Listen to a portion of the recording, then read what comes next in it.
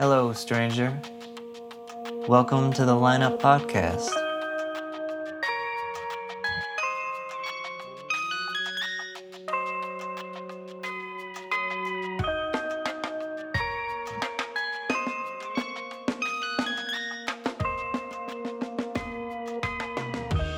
If you're a fan of mystery, you've come to the right place. With each episode, we unearth a strange case from around the world. Today's episode, we join Cheryl Eddy from IO9 True Crime, who shines a light on two bizarre cases that prove life's dark side is stranger than fiction.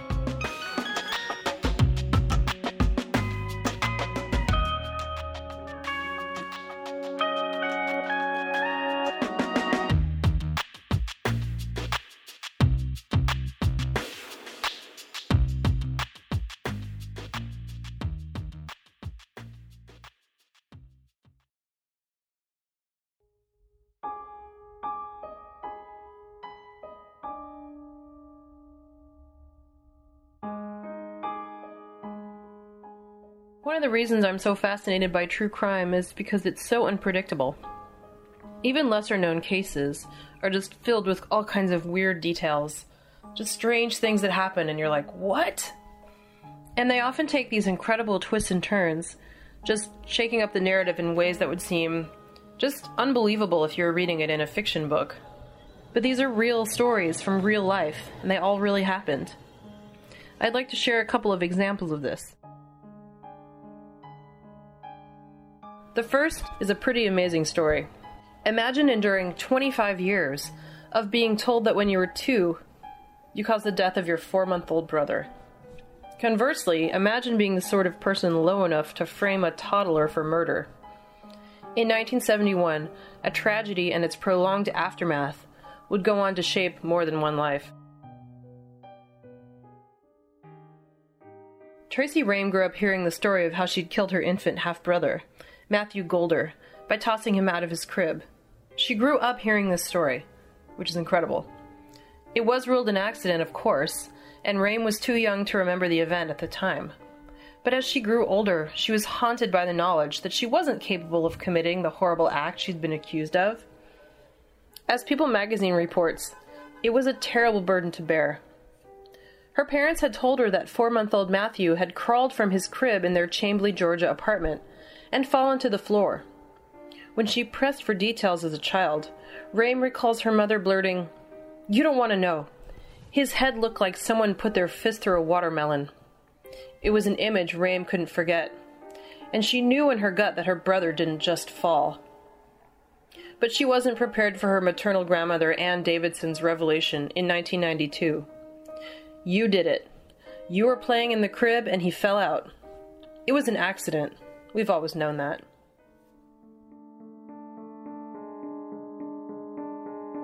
After an understandably rough childhood, Tracy graduated high school, joined the Army, and gained self-confidence that was bolstered even further when she met her future husband. He happened to have an uncle in the FBI who offered her guidance in her fight to clear her name, and her persistence paid off. In 1997, after years of back and forth with Tracy and Matthew's mother, the little boy's body was exhumed for forensic study. With a new autopsy, the truth was finally revealed.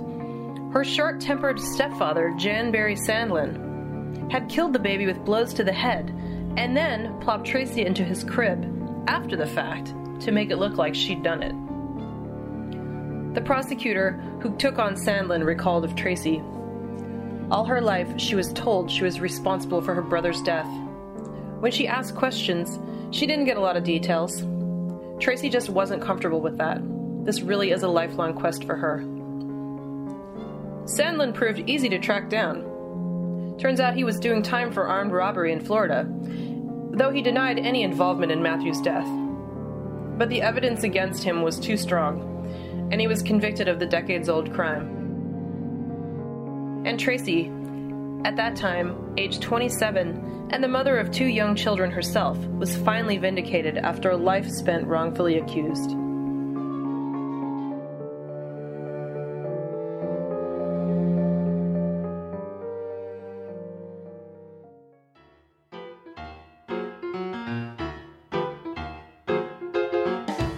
Here's another story that's just stranger than fiction. In 1960, it seemed like the perfect crime, and it also seemed like the best solution to a pressing financial dilemma. Snatch a wealthy, middle-aged beer company heir, demand $500,000 ransom, which is about $4 million today. Collect the money, release your kidnapped victim, and just fade on back into obscurity. But as often goes with so-called perfect crimes, the kidnapping of Adolf Coors III did not go as planned. Coors was the grandson of the famed brewery's founder and its reigning chairman. He barely had time to realize he was about to be kidnapped before something went terribly awry. Though the man who targeted him, Joseph Corbett Jr., had stalked him for 4 years leading up to the crime, it still wasn't enough to ensure a smooth takedown. The would-be kidnapping happened one cold morning in February 1960, on a Colorado bridge, as Coors was driving to work. Now, Corbett had been living under the name Walter Osborne since escaping the minimum security prison where he was doing time for a murder he'd confessed to, claiming self-defense. He approached Coors' car. A struggle ensued, and Coors was shot twice at close range. Left behind at the crime scene were Coors' car, hat, and glasses, as well as a blood-splattered bridge railing. Just over a week later, a car matching the description of a vehicle that had been seen lurking around the Coors family property was found ablaze in Atlantic City, New Jersey. Despite the distance from Colorado, and the fact that the car had begun to burn, it yielded valuable evidence tying it to the crime, including its serial number, which was traced to Corbett. Around the same time, Coors' body was found abandoned in a rural dump. Investigators realized that Corbett had recently purchased a typewriter of the exact kind that had been used to write the note demanding $500,000 from Coors' widow. It was pretty clear they had their man. But where was he? A massive manhunt ensued. On March 30th, 1960, Corbett, already an escaped murderer and now wanted for another murder, became the 127th person to have his name added to the FBI's 10 most wanted fugitives list. Though he was able to make a go of it for a few more months, his notoriety was his undoing. Here's what the FBI had to say about it. Corbett was apprehended in Vancouver, British Columbia, by Canadian police after 2 Canadian citizens recognized Corbett from a November 1960 Reader's Digest article. As the Denver Post recounts, the fugitive went down without a fight. Now, prefacing this by saying that Corbett was a Fulbright scholar at the time of his first murder, and he had a genius-level IQ. Okay, here's what the Denver Post said. 2 detectives and an FBI agent closed in on the Maxine Hotel in Vancouver, British Columbia, where the landlady described a man believed to be Corbett staying in a room under the name Thomas C. Wainwright. They had picked up Corbett's trail days earlier in Toronto, where they discovered an apartment he had rented and possessions he had left behind, including chains, padlocks, and a paperback copy of Robert Travers' book, Anatomy of a Murder.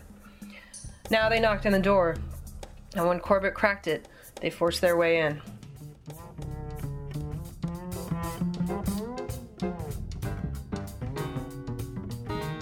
He was tried and convicted without testifying on his own behalf, though his life sentence came with the possibility of parole, which he eventually got in 1980, based in no small part on the fact that he was apparently a model prisoner. He lived a quiet life thereafter, though he never admitted to killing Coors. In 2009, he was found dead by self-inflicted gunshot wound in the small apartment he'd occupied for 25 years, just 10 miles from the bridge where Coors had been ambushed. He was 80 years old.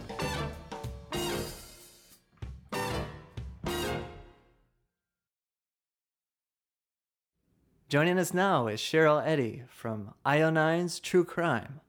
Cheryl Eddy, thanks for joining us Thanks today. for having me. It's great to talk with you. Thank you for your stories. I have quite a few questions I'd like to discuss with you. But first, I just want to introduce anyone in our audience who isn't familiar with IO9's True Crime site.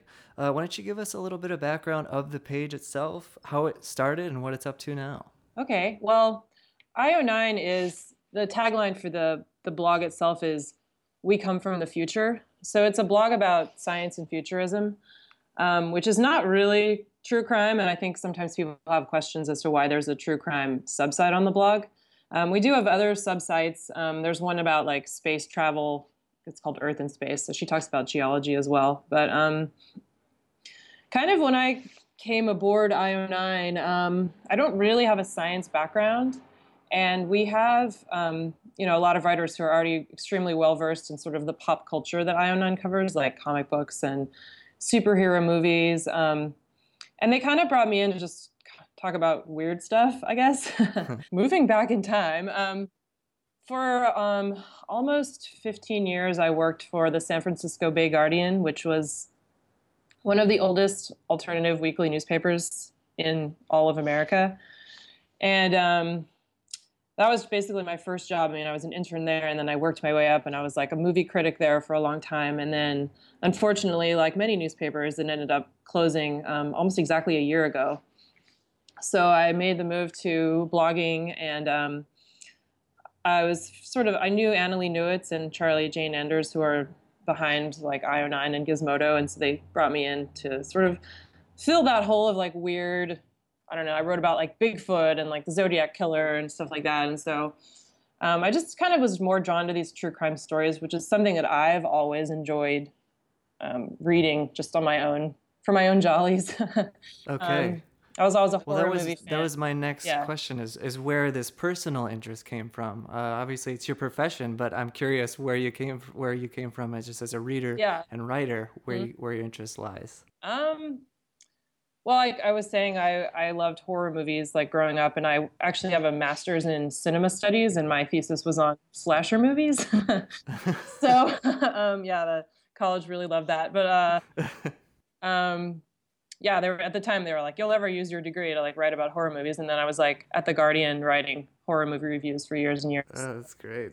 And I guess there's a natural, like, not to use the perfect word, but like bleed through into like true crime. Mm-hmm. And I was just always one of those kids who would read those like paperback, like dusty paperbacks with like the section in the middle with like the black and white photos of like crime scenes, like Helter Skelter and books like that. Right. So I have a huge collection of those. So getting to write about that stuff has been really awesome, although sometimes scary. And I want to talk about that more. But I think what is so strong about your work with IO9 and both your true crime stories and otherwise is a sense of in-depth reporting and research. Many of these cases, they feel plucked right out of some dusty police department filing cabinet. And I'm thinking of the story you shared with us previously, the Tracy Rame case.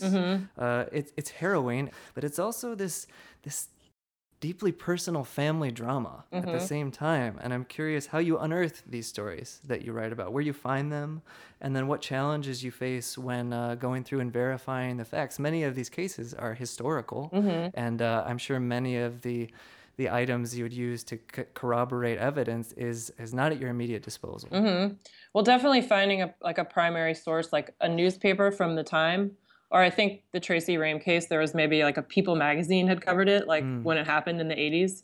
And now that we have everything online, it's a lot easier. I mean, I'm not really like going into the stacks and like looking at microfiche, which I'm sure people would have done 10 or 20 years ago to find these kind of stories. But yeah, it's a lot of just like searching newspapers that are online that were from the time. And they go back pretty far if you know where to look, which is always the best place to find. And just the way people would cover like crime news back then, it's always like the best way to pull out like a juicy bit of description, or like just the way they used to write back then. So different from the way we do now. So I like to sort of put that in for flavor. What are the differences that you notice out of curiosity between older approaches to crime writing versus more modern? Let me see if I can think of a good example. There was a case I wrote about. I didn't talk about it on the podcast, but you can find it on the blog. And it was a teenage girl and her boyfriend who had killed the girl's mother. And it was sort of like, did the boyfriend do it? Did the girlfriend? They described the girl like, They described her as having like a feline mask that never changed expression, like just a very like purple almost, but like it's very vivid.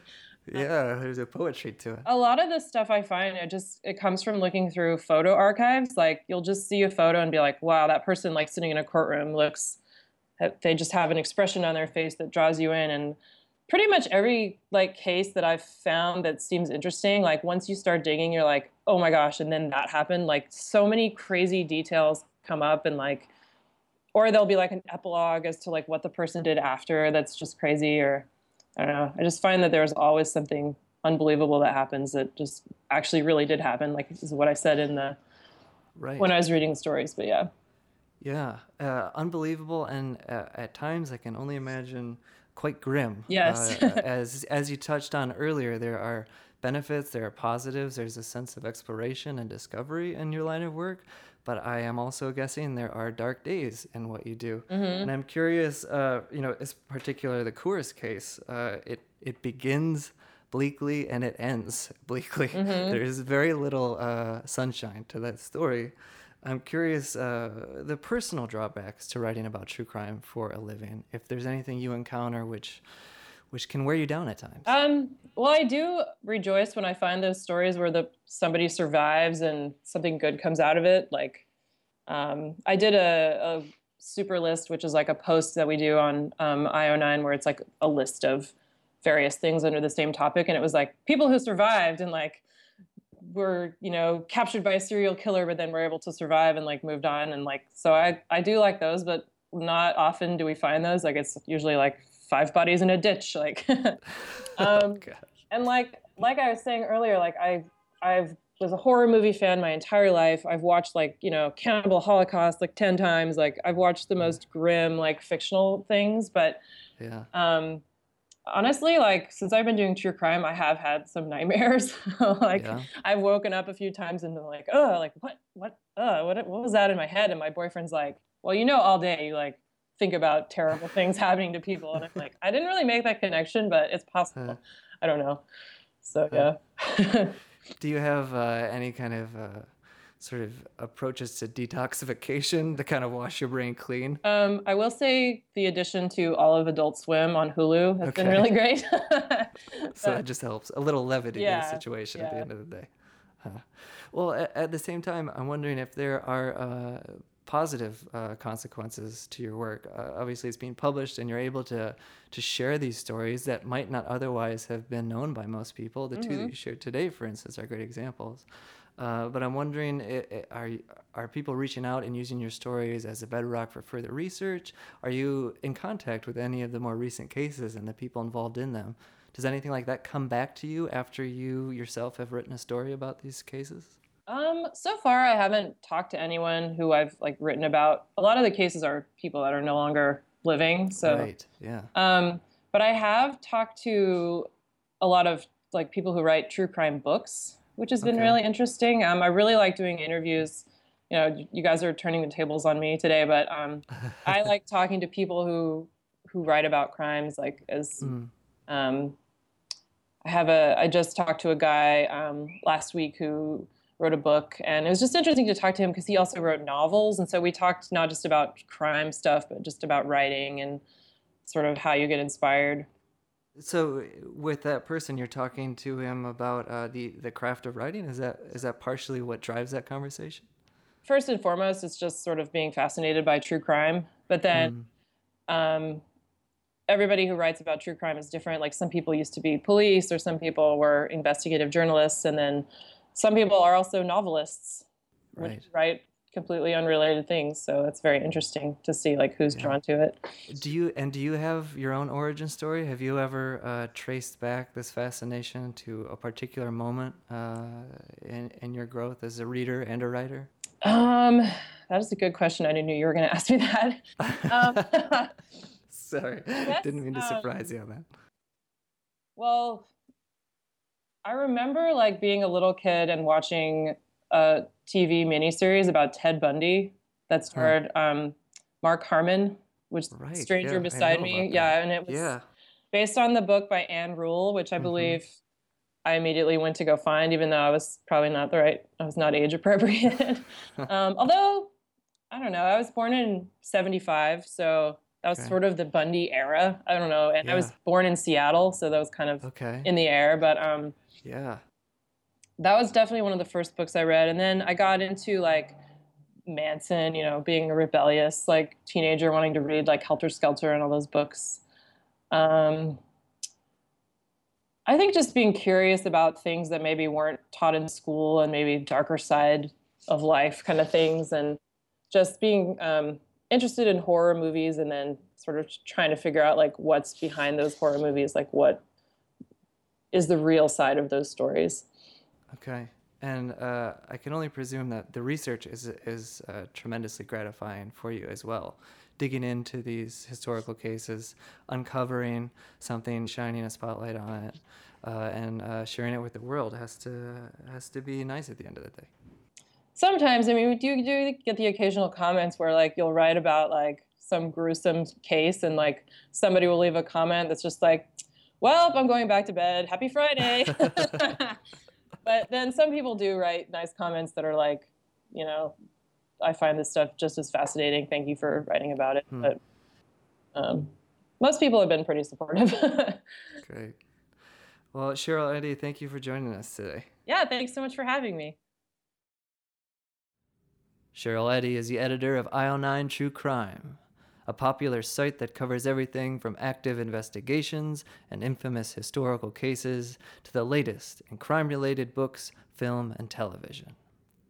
Get in on the mystery at truecrime.io9.com.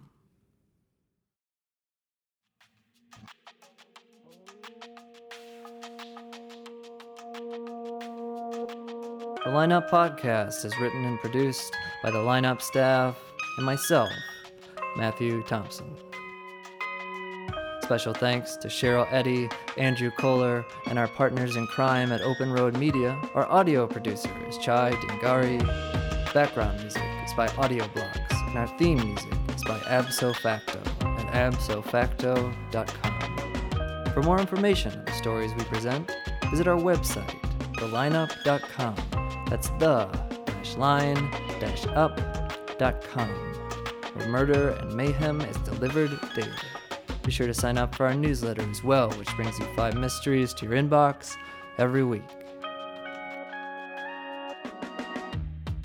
This is Matthew, and that does it for me. Until next time, keep it weird.